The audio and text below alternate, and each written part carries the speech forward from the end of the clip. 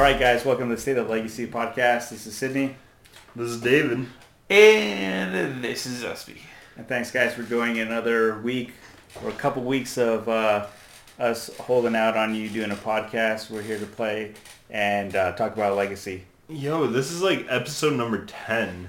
This is like the season finale. It's like a milestone. It really is. And we're going to stop after this. I'm just fucking with you guys. We're going to keep going, and then as long as there's more Legacy to talk about and play, we're going to keep on casting.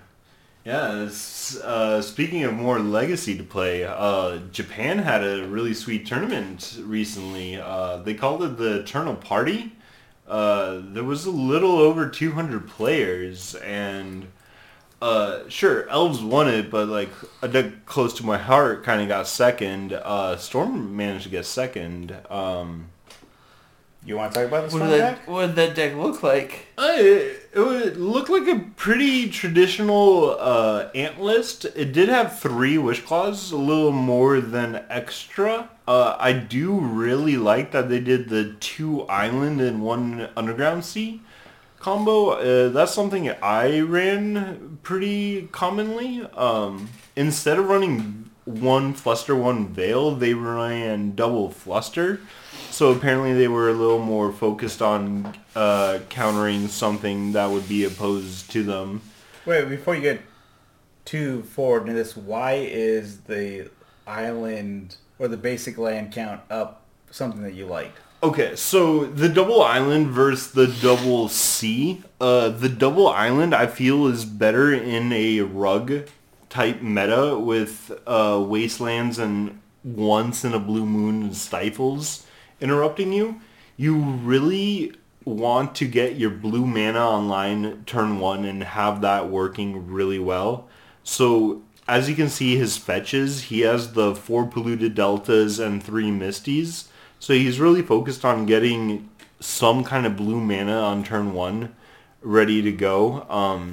The non-blue lands is just 1 Bayou and one Swamp. Yeah, sorry. Yeah. So he has a really good chance on getting that blue online as quick as possible. And yeah, once you get the blue online, you can kind of cantrip into whichever other color you need, whether it's green or black. But I just feel like getting that initial blue online is very important on progressing the game state forward. And he went with double Fluster instead of 1 Fluster, 1 Veil. I feel the 1 Veil in the main board is kind of difficult to pull off because you need to pull out a dual land for it. So if you're not worrying about any dual lands for this interaction, yeah, game 1 he has 0 green cards in the main deck. So he can kind of just go island, and then fetch the swamp turn 3 and go for the kill.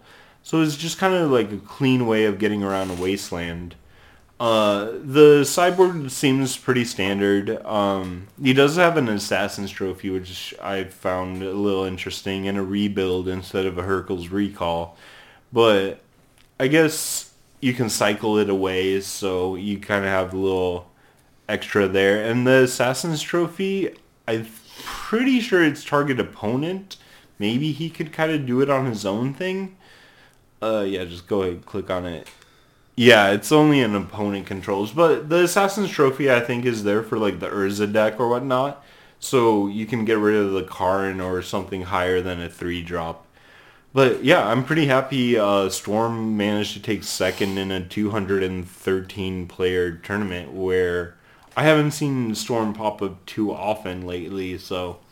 Can I ask you this? Like, so instead of playing, you play with 1 talisman or no talismans? What is the 3, the up to 3 count? Like, what does that do for this player? So normally I see a 2 count, which I myself, I kind of prefer 0. I prefer the extra Past in Flames than a Dark Petition because it just gives your opponent a extra way to interact with you. With Storm, you kind of want your opponent's cards to be all dead. So creature removal is a dead card, and any permanent removal should be a dead card as well. But Wishclaw makes that permanent removal an active card. So I personally rather run 0 talismans so they can't use their main deck decay against anything of mine. But he went ahead and used the talismans, which the talisman is not bad. The Wishclaw is a instant speed tutor if it is on your turn. Yeah. So for 2 mana, he can fluster any hate you have towards his combo. And with it being instant speed, he can go for like an Infernal Tutor with LED line.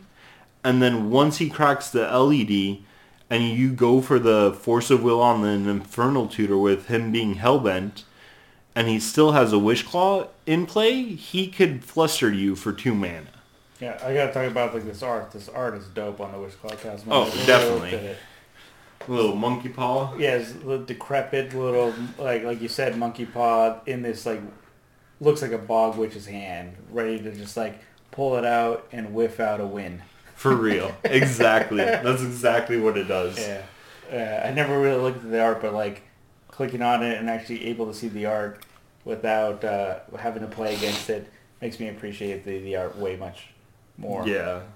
It's a sweet card. But yeah, I'm kind of just happy Storm made an appearance. Yeah. I normally see the Fluster split into 1 Fluster, 1 Veil with the 2 Wishclaws, but he kind of just went heavy into that. And it's cool it made an appearance. Overall, Elves did win the tournament, which congrats Elves. It's been making a comeback. It's good against Rug Delver. I see he's running Once Upon a Time, which that's a nice addition to the deck. Some Regal Force. It's just a one of Regal Force. Not bad. You draw a card for each green creature you control. That's definitely not bad. If your Crater Hoof goes away, he's only running 1 Crater Hoof instead of the 2. Yeah, I mean, I get it. Like, you're just only 1 and 1, and the Regal Force is able to, like, refill your hand. Let's say your Crater Foot's removed or, like, not a viable option. You can just re-up and you can swarm the board with having Gaia's Cradle next turn and, like, tap for so much mana. Yeah. It's definitely, like, a good way of forcing that mid-game type thing instead of going for the full-out kill. Yeah, and regardless, it's still a 5/5, so it is still, like, a 4-turn clock if like, there's no board to block this guy. Yeah, he definitely does work. But yeah, to finish up the top 8, 3rd and 4th, we had Death and Taxes and Dragon Stompy. No, never mind, not Dragon Stompy. I'm sorry. This looks more like a World Gorger Dragon combo inside of a Snoko deck. Yeah, I don't know why they called it Dragon. I mean, you do have the World Gorger Dragon, but... I'd rather call it like World Gorger than just Dragon, because like you read the title, you thought it was just Dragon. Yeah, I instantly thought it Stompy, but that's a pretty cool list. You got the Entombs in there, you got everything to make it Snoko. 4 Abrupt Decays, you can make the game go nice and long. And the Anime Deads. I'm pretty sure Anime Dead can also target your opponent's creatures. Go ahead and click on that really quick. Enchant a creature in a graveyard, so anything in their yard. Yeah, so yeah, you decay one of their creatures, you can revive for value. That's not bad. Then the rest of the tournament, 5 through 8, we got Death Shadow, Double Hogak, and a Junk deck. I really want to see what this junk deck is. It's a Reliquary deck? Yeah, it's got to be. There's 3 Knights of the Reliquary, so I guess you could call it junk, but it's really just Maverick, right? Which is junk. Yes. Yeah, it's the same tried and true. You got the Swords of Plowshares, the Knights, the Mothers, the Nobles, a Plague Engineer, a Ravenous Excavator just for value. They're playing 2 Skyclave Vibrations just to like remove any pesky permanent. Ooze to get rid of any yard threats, and then Tireless Tracker for value. The 2 Assassin's Trophies, the Zenith Suite, which is the 4 of, and 2 of Sylvan Library. It seems like Sylvan Library is getting like hot tracked into main deck tier 1 decks. Well, Sylvan Library is a great card, but also like this deck, it has answers for everything, and then like I don't know, this deck is a toolbox deck through and through. But yeah, like Sylvan Library is perfect for a deck that plays green, where you don't have Brainstorm, so you can turn 1 or turn 2 a Sylvan Library. They draw into multiple answers, but yeah, this deck is pretty solid, and it has trophies, GSZs, Once Upon a Times, Swords of Plowshares, so like it's activating on multiple axes, so it's like a pretty solid deck. I like this. Even has that little plague engineer there for my goblins. Yeah, in the main deck. I will like to do a nod to the Felidar Retreat in the sideboard. Usually seen in control deck Snowco, saying that like if we're gonna play late game, I can get more lands than you can, and I can make big cats. I do like that, yeah. Each landfall you get one of those triggers, 2/2 cat or +1/+1 on each creature you control. And they gain vigilance. Ooh, that is pretty good. I can't complain about that, yeah. Yeah, like Felidar Retreat. Yeah, and think about that Knight of Reliquary just bringing back a fetch land. This deck is the epitome of like a junk drawer in your house. For real. I just want to see if the two top 80 Hogak lists are different. This one plays Heatran Crab, so it just listed as 5 through 8. It doesn't say if it's 7th, 6th, or 5th. It's just 5th through 8 Hogak. Heatran Crab's pretty typical. Yeah, that's a nice and normal list. Is this one any different? The top ranking player? I mean, it has a Dark Blast. It kind of just changes around a couple numbers, but it seems like it's a pretty standard list as well. Oh, so this one's playing... This one... Dark Blast and an Anger are the differences. The lower seeded player actually is playing Careful Study 4 of, as opposed to the higher seeded players not playing Careful Study. Yeah, he's on the Faithless Looting plane instead. Let's see, so other spells, 4 altars, 4 bridges. This is a split of 3 and 3, able to squeeze in a couple more Careful Studies to remove an altar and a bridge. I get it, like it's great. Able to like dig more and dump more to get rid of your Hogaks and Vines into your to be able to like recast them. Yeah, but I think the flashback on Faithless Looting is what got him in that higher seed. Yeah, so like I really do like watching the Japanese players because they do take high risks and more leniency in seeing what future Magic Legacy can be, as opposed to a lot of the American players. They just play like stock builds, and yeah, we don't get to see a lot of those experimental builds. I definitely see that a lot. When we had the pleasure of playing in Japan, we definitely saw not necessarily crazy lists, but like the same ideas brewed in a different style. So let me ask you this: so like when you're playing in Across the Seas in Paper Magic, was it difficult to play? Obviously, when English was a second language.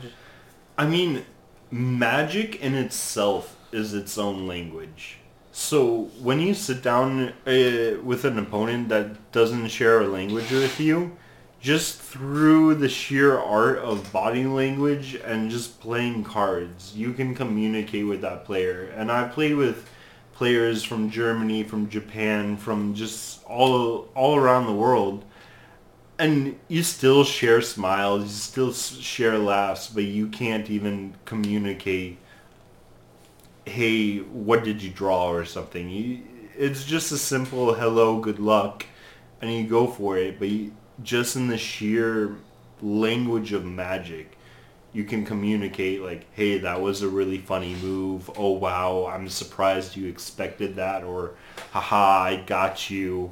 And that really does convey in just the art of Magic. Yeah, and I think with the culture of the in Japan, there isn't like I got you edge players trying to nickel and dime, saying, hey, you misplayed here. You understood that those players are playing top level, and whatever they're playing is at the top level, so it's not like they're going to make a mistake. So you give them the benefit of the doubt, right? Exactly. Okay. Yeah, I feel that definitely. So like with these high level players in like Japan and across the world, it talks more about like top level play And will Wizards continue to support top-level play and Legacy in the flavor of GPs? Do you think there's going to be any more future GPs for Legacy? That's a good question. I mean, I don't know if there's going to be... It's tough. Like, what does the future of Legacy look like in terms of, like, high-level events? You know, I know we have, like, the big events that Jeremy is playing with the 100Ks and stuff. Yeah. But I don't know. Like, I mean, is it like does it incentivize Wizards to have Legacy events that are big? Probably not. But there's a huge demographic that want to play Legacy events, so the market is there. So it's a weird dynamic that we have right now. Like, we have people that want to play Legacy, but we have a company that doesn't want to support it. It's such a weird dynamic, right? I think if we kind of like look back into the history of GPs in general, I think they were better ran when it was separate companies running certain GPs. Like the Star City, New Jersey GP was advertised everywhere. Anywhere you looked about Magic, you saw a promotion for the New Jersey Legacy GP. And that was one of the highest attending Legacy GPs out there. So with Wizards kind of consolidating into just one company running all the GPs, it created this monopoly that they didn't have to compete with anyone else. So they didn't have to put on a great big show for said GPs. So, hold on. Here's the thing. Every Legacy GP has been very well attended, to say the least, right? Definitely. Every Legacy GP has been well attended. So, like, Wizards doesn't have to do shit to have a huge turnout. So, what is the point in them, like, not having Legacy GPs? I mean, I don't know. That's a tough one to answer. But, like, also, what's the point of them having a Legacy GP? Legacy players don't necessarily buy packs of the current printing product. So, it's not really perpetuating profits in any way other than selling an entry fee. Yeah, I know. I agree with it. Like, I feel that the only time or the only way Wizards or WotC will take the mantle of like creating these GPs for Legacy players is if they can realize that Legacy and these Eternal formats were naturally like lifelong Magic players will go to, because eventually once you play Standard long enough, you will realize these cards will lose their value once Standard rotates out, and you'll buy into Eternal formats, either being Modern, Legacy, or Vintage. And hopefully, if they can showcase these Eternal formats, saying, hey, this Magic product has legs, and there's homes for this in these formats that will last years, decades, and please buy into our product because it has decades-long life, so that, like, even if you're not into Standard and you grow out of Standard, that we still support these cards, these older cards, these cards that have been throughout the pantheon of Magic history. I don't know if they're going to do that. I feel that, like, I think Grand Prix will eventually become just conventions or Magic Fests, and they will provide places where we can play these decks in paper with minimal support, but that you can still have that, you know, part of the community, gathering feeling, as opposed to the competitive nature. If that's the case, I hope that local tournaments and international tournaments or promoters out there will make these big events and funnel in these players that are hungry for these Eternal formats, that are tired of playing, you know, entry-level Magic, which is Standard.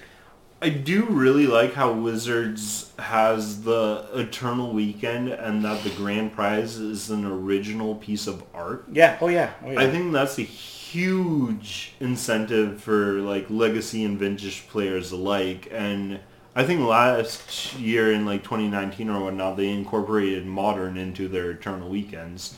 So even if they provide us a really good Eternal Weekend and they put like a little bit more promotion into it, make it a 2-day event for each format and kind of drive Eternal Weekend more so, I'd be okay with seeing 0 legacy GPs, but put a lot more focus into each continent having a really sweet Eternal Weekend experience. Yeah, but then that like also then begs the question of what WotC did recently in the last few weeks where they, Japan has this huge legacy following where they outright stopped in paper like play.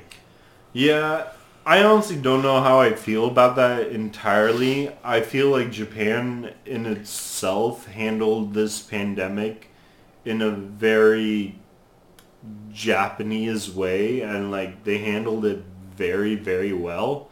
So they are able to have a gathering of 300 players, and everyone understands we gotta be cleanly, we can't touch each other's decks, we gotta wear masks. If we're outside having a smoke or something, because, players do that, they're probably 6 feet apart, and they're just respectable of each other's places.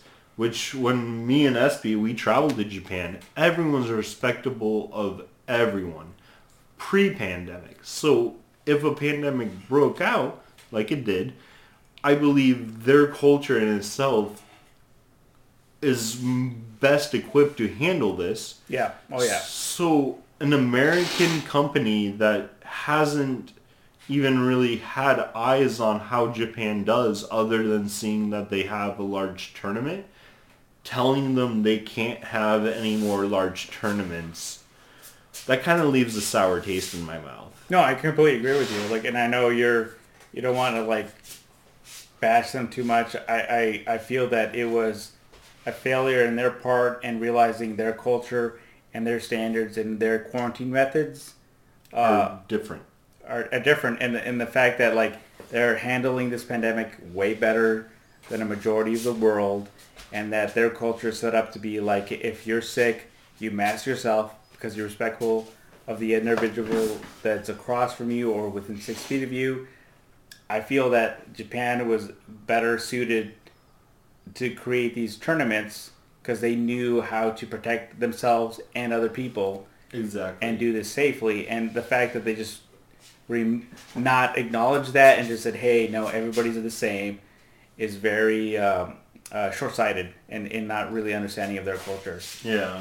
But, it is what it is. They decided to ban all-in paper play with any large tournament play with a gathering of that search of 300 people.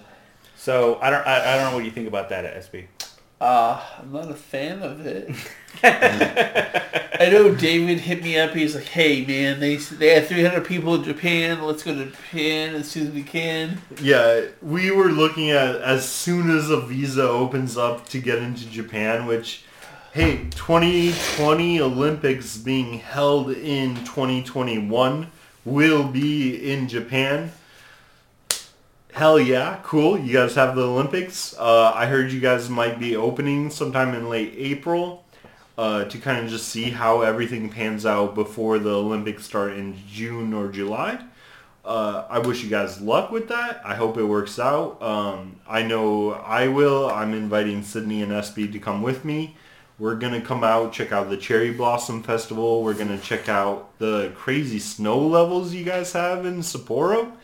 And it'd be nice to play a tournament or two, but we'll see what WotC has to say about that. Yeah, I think like in our group chat we talked about this and we said, why does it matter if like WotC supports these like large events in Japan? Because regardless of the Planeswalker points, that's not a factor anymore. Points don't matter anymore. Yeah. So like I feel that I hope that TO's tournament organizers continue to create these format or these tournaments just to support the players and understand that they're like, regardless of these non-existence or these frivolous Planeswalker points, that people still want to play in paper, and if we're doing it in a safe, effective way, let them do it.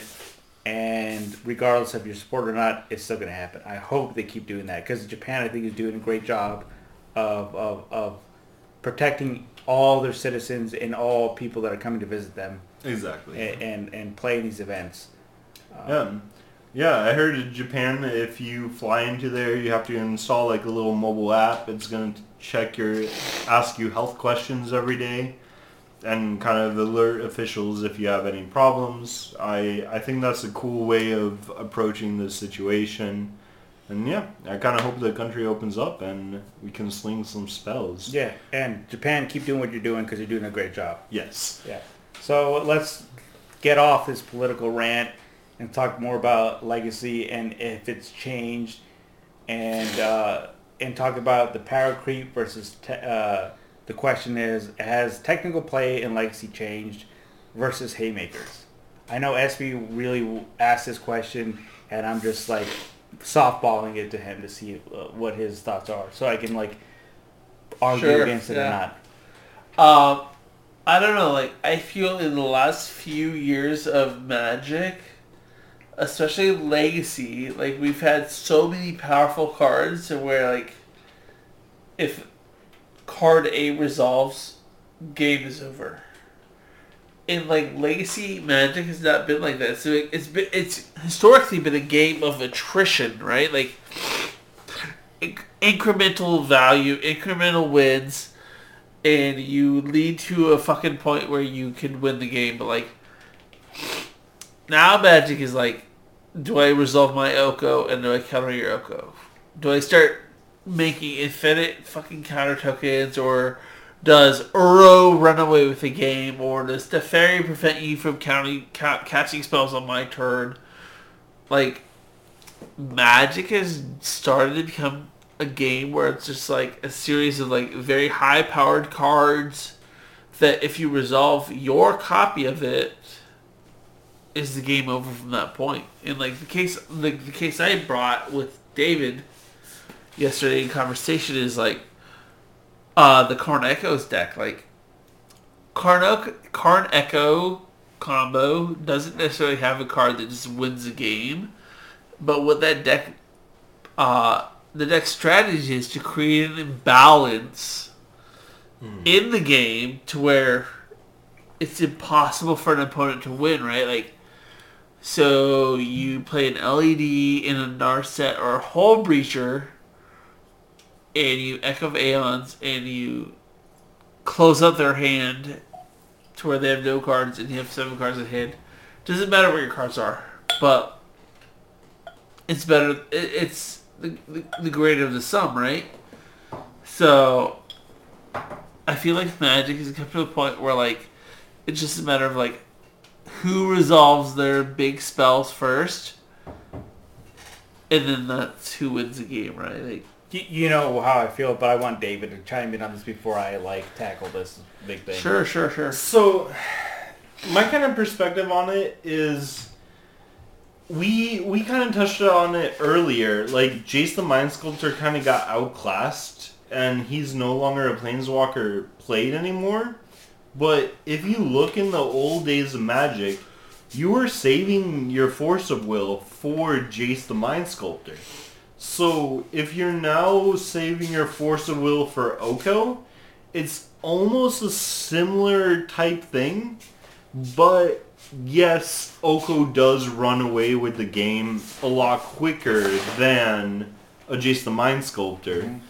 And we kind of talked about how like combo decks always had that haymaker of like, if you're not countering this, the combo deck wins and you are done. So control decks are starting to more and more get said cards in their cesspool, I guess. But I don't know, like being a Storm player, I see like Dreadhorde Arcanist being a huge card because it just it creates such recursive value. Yeah, it creates such value, such card advantage. You can replay each one of your cantrips, and then once you are satisfied with your handful of counterspells, You just replay all your bolts and close the game really quickly. Well, here's the deal, Dreadhorde Arcanist better than Snapcaster Mage, which is an iconic legacy card, super value card. Is Dreadhorde better than Snapcaster? I do think Dreadhorde is better than Snapcaster, but I would compare Dreadhorde more to a young Peasy, a young Pyromancer. As in, it was one of those cards that came out, and at first it didn't really do much. So a Dreadhorde might not do much. It might only have one Ponder to flashback, but as you don't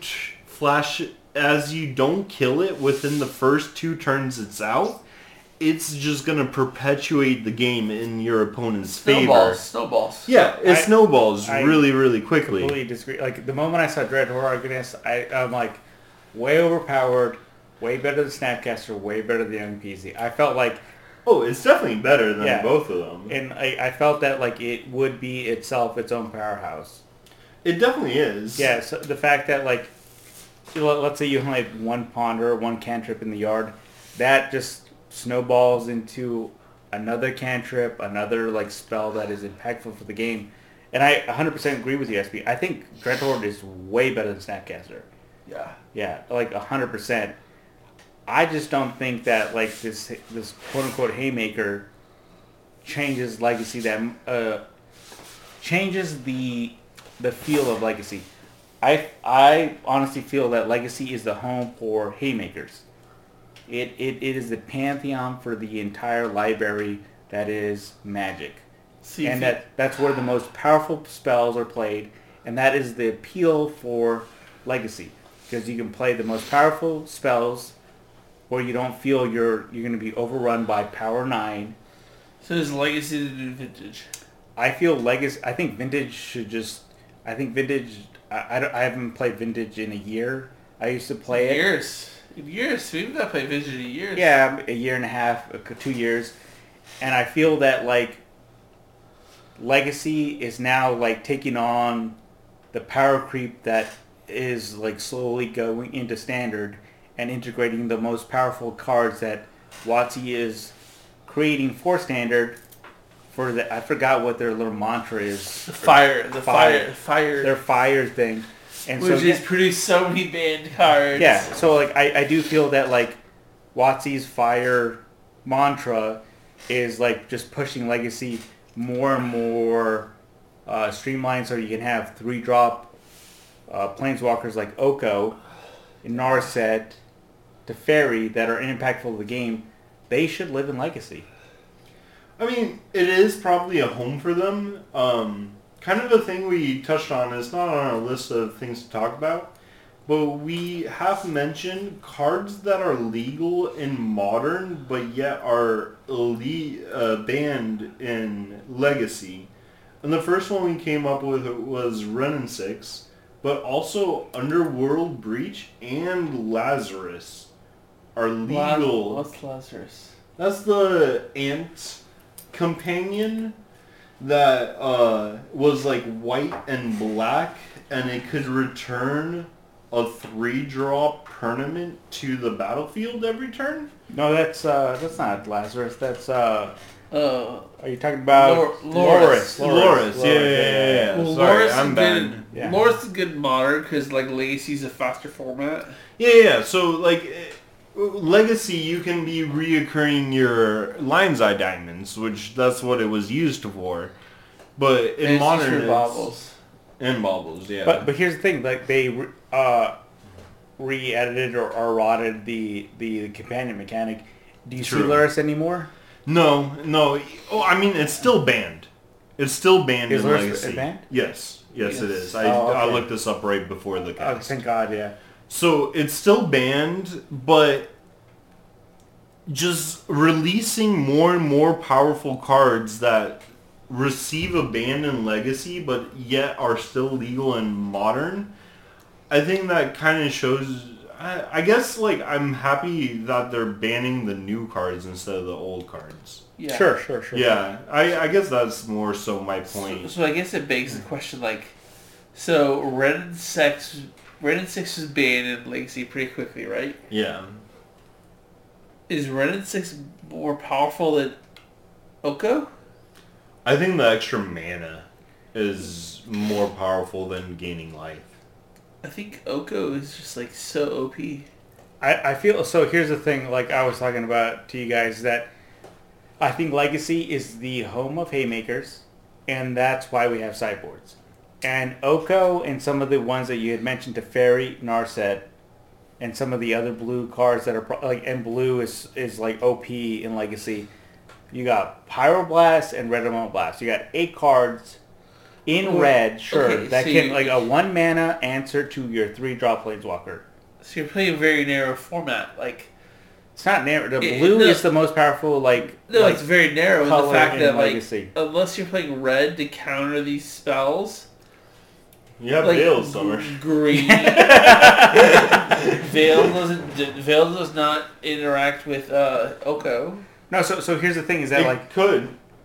Not really. If someone's stealing your permanent, you can Veil Summer. It's a blue permanent. Yeah, you can.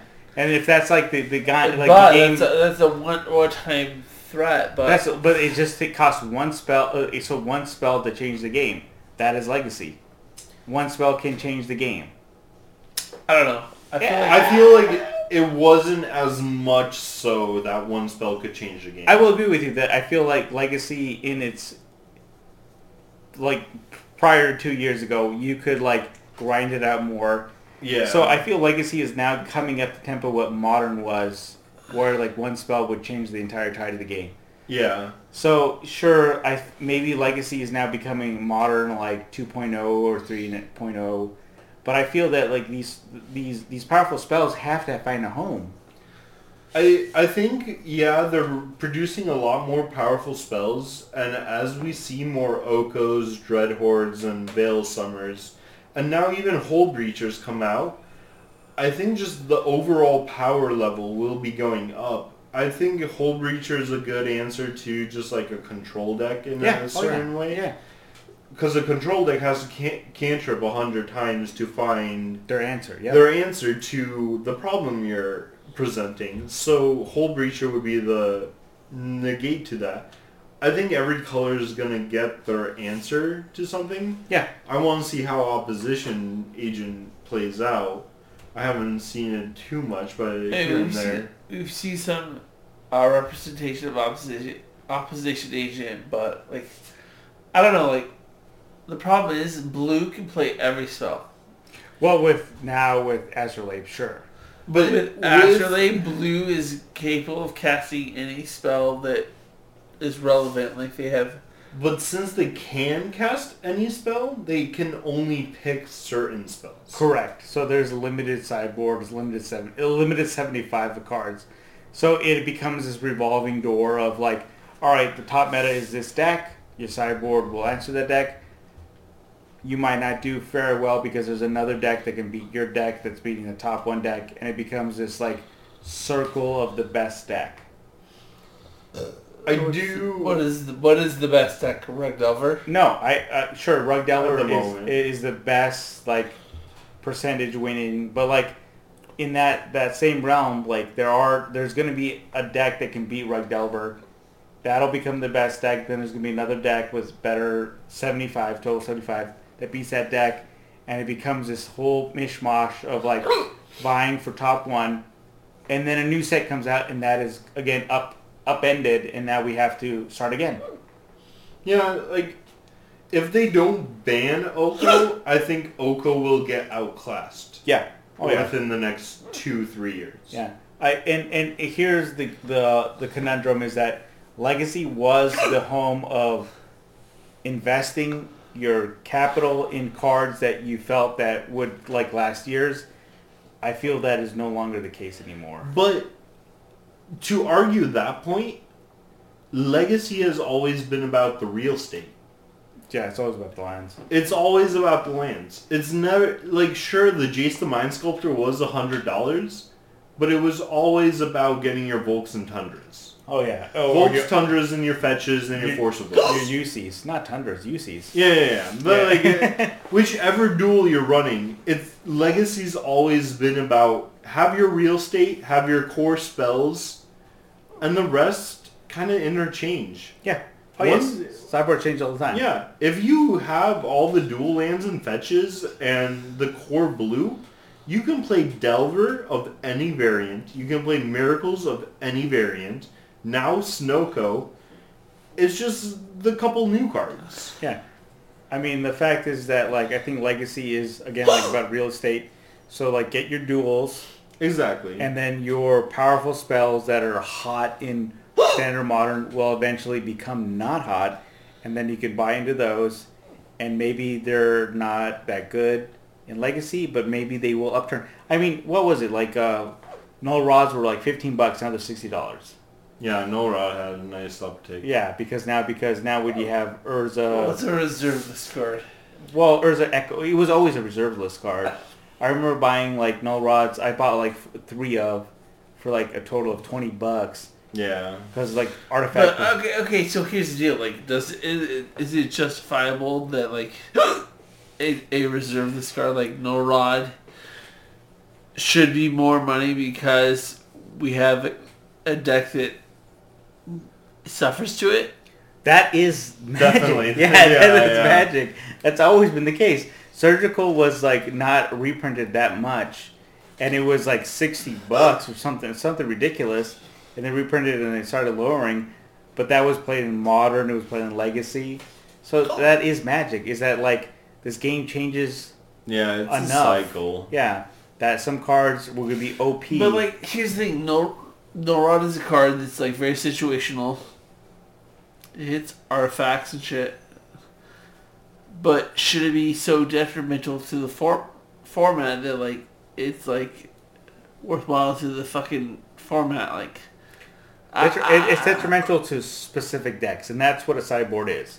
Yeah. You bring in your silver bullets, and you hope you can cantrip or find it in your 75 in your game 2 and 3, that it shuts down your opponent's deck, and hopefully they have a sideboard to either remove it or play around it. so, well, then that's my point. Like, Legacy's, like, now a format where, like, I play my silver bullet and I win the game because of that. Again, like, and I made that concession earlier, that I feel Legacy might start turning into what Modern was a few years back, where it's like you find the silver bullet on the sideboard and the person outbrained you and played around it or played the spell to destroy that. Yeah. I don't know, man. So do you want Legacy to become Modern 2.0? And that's WotC's doing. I have no control over that. Yeah, I mean, is it becoming modern or is it becoming a vintage format? A little bit of both. Yeah, you gotta sprinkle a little salt on both of them. Yeah. Regardless, still Legacy is still great. Even though you have some, like, haymaker cards that make the format not as fun as you would like it, maybe it'll autocorrect in a few years. And again, Legacy is a format that will take time, and we're invested in the long term in this format to see that change for the better. Yeah, I mean, Deathrite was legal for a long time, and everybody wanted to ban it, and eventually, after years, it got banned. It just takes a longer time. It's going to take a minute. I bet the format will shift here and there. The power level is definitely creeping up, but I think the core Legacy, I once heard, like, Legacy defined as the Brainstorm format. Brainstorm is about, like, having that consistency. Yeah. So if you have Brainstorm legal in the format, you'll always have, like, the Force of Will pop up, and if Force of Will pops up, no combo deck's gonna get too crazy. And sure, the control decks will have their Okos and their Dread Hordes, but overall, I think it'll still be a decent format. Yeah, and even against, like, Brainstorm, you can still play Chalice on one, and that is backbreaking against one drop cantrip. So there's always something to check in. Exactly. Okay, so playing Devil's Advocate, Brainstorm, or Blue decks play Force of Will, and they play Force of Negation. True. So the fair Blue decks have now encountered a new fucking free counter counterspell card. The new counterspell is definitely annoying, but looking deeply into combo versus control, they start with 7 cards in their hand, and you start with 7 cards in your hand. Yeah. So even if they have a hand of 7 Force of Wills, they need to play lands. Yep. They need to play a threat. Yep. That is already a couple cards out of their hand. Yep. So even if it is a hand of just straight up Force of Wills, there is a way to push through that. Yeah, it's not guaranteed to win. Like, even like if you play... It makes it more difficult. Yeah. Put turn 1 Chalice, I Force of Will, I'm down 2 cards. The top of your deck will still provide haymakers or threats, and until that controlling player with the Force of Will's Force of Negation plays a threat, your opponent can just sit pretty like, all right, I'm going to draw more cards. You have less cards in your hands. It's all about card advantage. Yeah. So we're talking about like Dreadhorde Arcanist. So, yes, again, and Dreadhorde Arcanist is like a 1/3. Bolt kills it. There's a lot of other... Yeah, a lot. Like, outside of fair decks, you're not playing Bolt. So in the sideboard, you can play Fatal Push, Abrupt Decay, Assassin's Trophy. So combo decks and most unfair decks don't play creature removal. So they should, because if they have poor matchups against the Menaces, which is the 1/3 that can recast a Ponder or Brainstorm, what's the big deal of like slotting a couple of Abrupt Decays? I mean, I'm sorry, you can't like have a perfect sideboard. That's what all other decks play. We're going down a fucking very interesting rabbit hole. Good. Because combo decks shouldn't have to like position themselves to deal with the... Why not? Why should fucking the decks like turn 1 Delver, turn 2 Dreadhorde have to deal with this shit? Because then they have to like slot 6 main deck spells to try to stop the combo deck from going off. So that's 6 spells, 6 cards of the 75 in their main dedicated to try to disrupt combo. Where combo doesn't give a shit about disruption unless they have Thoughtseize Duress or Unmask. Which, in a combo player mindset, I kind of shifted gears a little bit. And I think a combo deck running just Fatal Pushes in the sideboard or just singleton Abrupt Decays might not be the answer anymore. Because so many decks have so many ways of dealing with things. I think more blanket answers of Massacre, Pernicious Deed, or some kind of wipe more. You need your 2-for-1s. Yeah, I mean, we played a couple matches of Legacy prior to the cast, and I had a Dreadhorde and I had a Delver, and you cast a Plague Engineer on Wizard, and basically 2-for-1 me. Exactly. And my I was hoping to refill my hand with a Dreadhorde, and I have a 0/2 and a dead Delver. Yeah. So I think it's like you said, that slow shift in Legacy. Yeah. We're going to find the players that will figure out how to deal with these new haymakers. Yeah. I do agree. Like, I feel like a lot of the Legacy players that are so hesitant or staunch against like the changes is because they don't want to change their decks, because Legacy was an eternal format. The decks shouldn't change everything more than 3 to 4 years, and one card they can buy for like $10 or less than $100. I feel that Legacy is being pushed with the fire, and it's all WotC with their fire like mantra, and all of a sudden now they're going to start buying new cards. Yeah, but again, we had a burn player who didn't change his burn list and did very well in an event, and he took it down or went second of like these magic players with an unchanged burn deck. So you don't have to change your deck. You just have to like, hopefully the meta changes enough where nobody has any sideboard cards against burn. Yeah. So, but like with sideboard, is there any new cards in Commander Legends that is seeing main player sideboard play? I don't know. I mean, like Life life game seems impossible with like Uro and Oko. Yeah. So I don't know how you could play a burn deck or a deck that gains life. Trying to like. But I can't recall the name, but did you see the new Sulfuric Vortex that only costs 2? Oh yeah. Like, so Burn does have the tools to compete with all this new life gain. So it's a 2-drop. I'm not going to be able to say the name of it, but it's a 2-drop, and they can pay red, and target opponent will not gain life this turn or something like that, and it's 1 damage every upkeep to each player. Yeah. So it's definitely a way of being on curve to deal with that Oko. If it's a 2-drop, even if they're on the draw, they can follow up the Oko in a good trade. So Oko comes down turn 3, they played it on their second land. Before they can crack that treasure, food. It's food. Yeah. Before they can crack that food, they already untapped with their land, and they're ready to pay the 1 red, so they can't gain that 3 life. Oh yeah. So yeah, it's a Zendikar Rising card.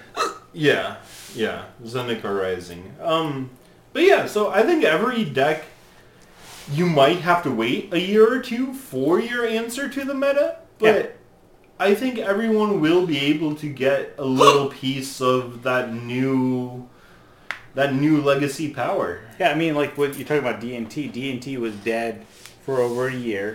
And all of a sudden, Skyclave Apparition came around, and boom, it is now. It was a top 8 in a 200-person event in Japan. The fact is that they're able to deal with their Okos, they're able to deal with a multitude of threats, these haymakers in Legacy. Yeah. So eventually, it will equalize or shift the tide to one deck. You wait a year, 6 months, 3 months, whatever, and a new card might come around that comes above and like negates that deck. Yeah. Yeah. I know in Commander Legends we're seeing Hullbreacher in the Urza Blue deck. We saw when we were playing in paper today with our masks and our hand sanitizer and our face shields that I was able to, Urza into a Hullbreacher and then Urza into an Echo. Yeah, that was beautiful. Thank you for that. I'm going to remember that forever. Yeah. Hullbreacher into Echo of Aeons. Yeah, what was it?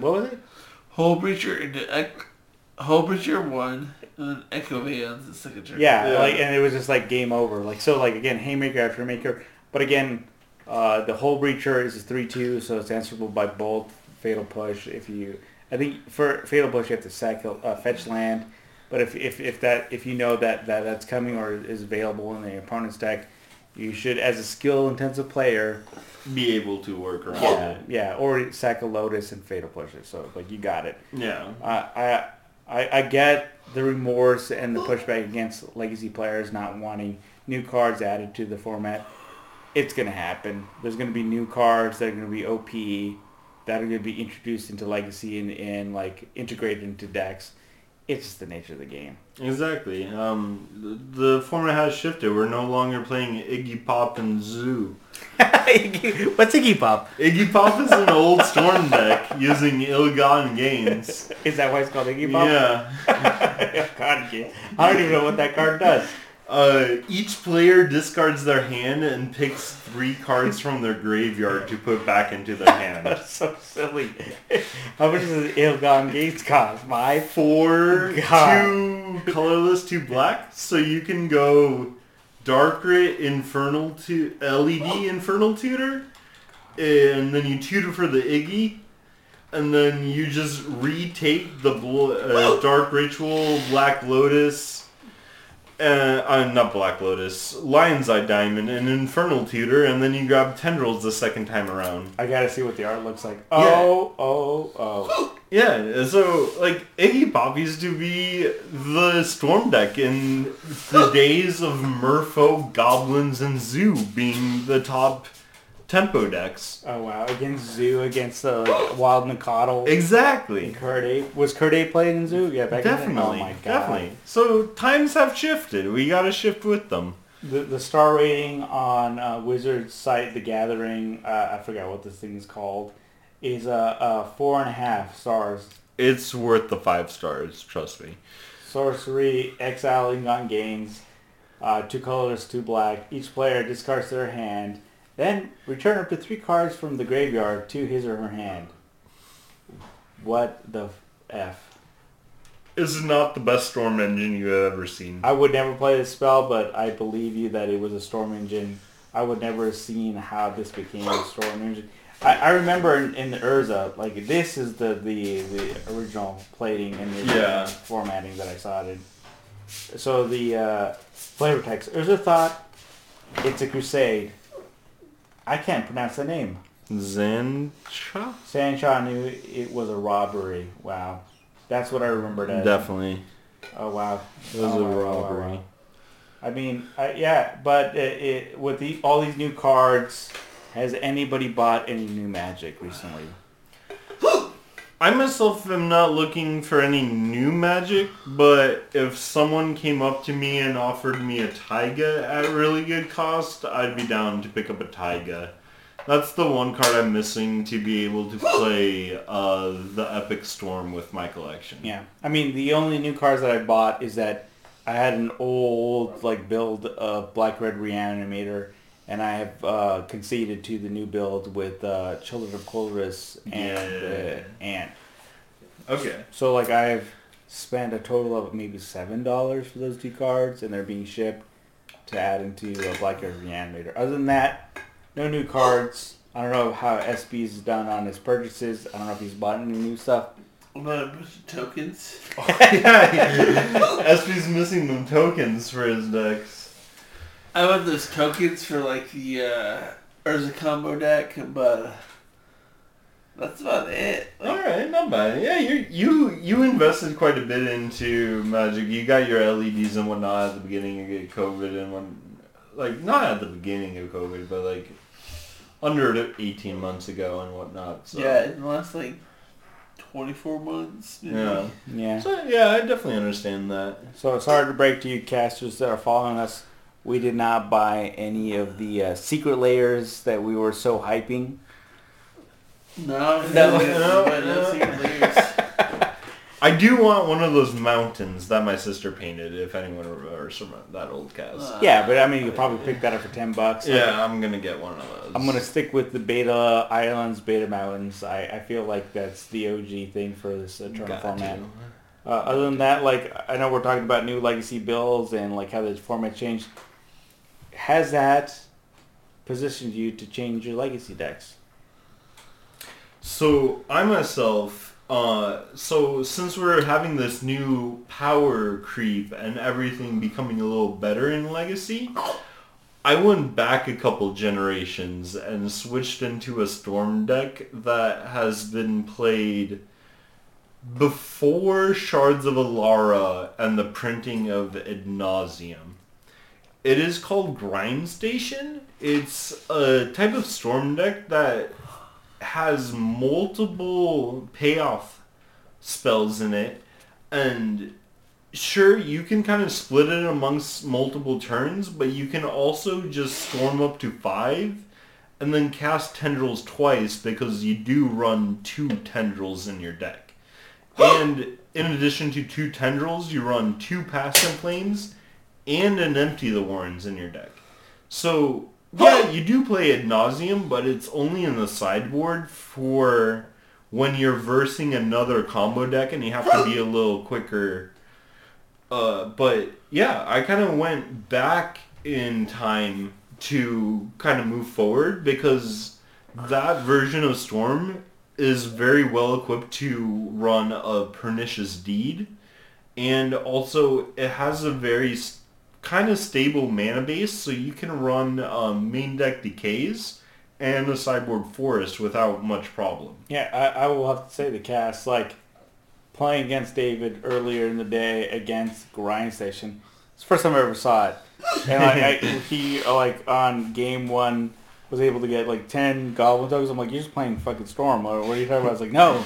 And sure as shit, like game 2 and 3, Abrupt Decays, Pernicious Deed, all that stuff. Yeah. All this grindy. And I'm like, how is this called Grind Station? Why is it called Grind Station? It does not run the card grind station. No, it is more the fact that, like he explained to you guys, that he's able to grind out a game where he doesn't have to win on casting 10 spells. He's able to do it in 2 spells or 3 spells, and he's able to do a longer grind to the win. Yeah. Recently on Moto, I had even games that, like, I would Echoing Truth their hate piece, they would counter my hate piece, and I would just go Darkroot Tendrils. And that's 4 Storm already. That's 8 damage. Yeah, oh yeah. And then 2-3 turns later, I would just go like Duress Darkroot Tendrils. And that was game. That's all you need. Yeah. So it's definitely a different style of Storm. It even runs Detection Tower, which is a land that makes your opponents targetable if they have hexproof. No, I know. I spec'd on Detection Station. Yeah. So in that scenario, you're running Grim Tutor, so you have a low-cost tutor anything.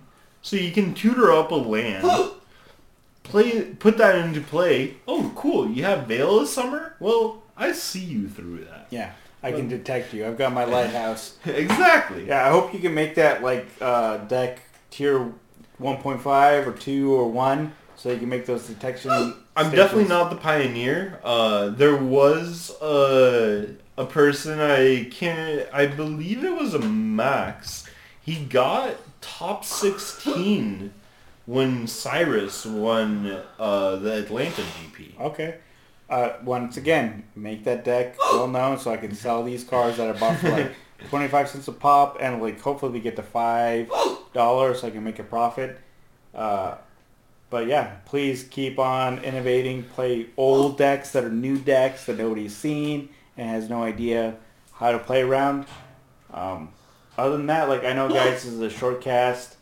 I know with our future cast we'll have more guests, and hopefully we'll get some like AZ locals to join us, and maybe SB will be in a better position. He's a little stuffy in the nose and sniffleless. Allergy season is starting up here in Arizona. We got a lot of tumbleweeds out there kicking up some dust. Worst. Yeah, so before we like head out on this cast, just want to give a shout out to all the AZ local players that are making legacy inroads.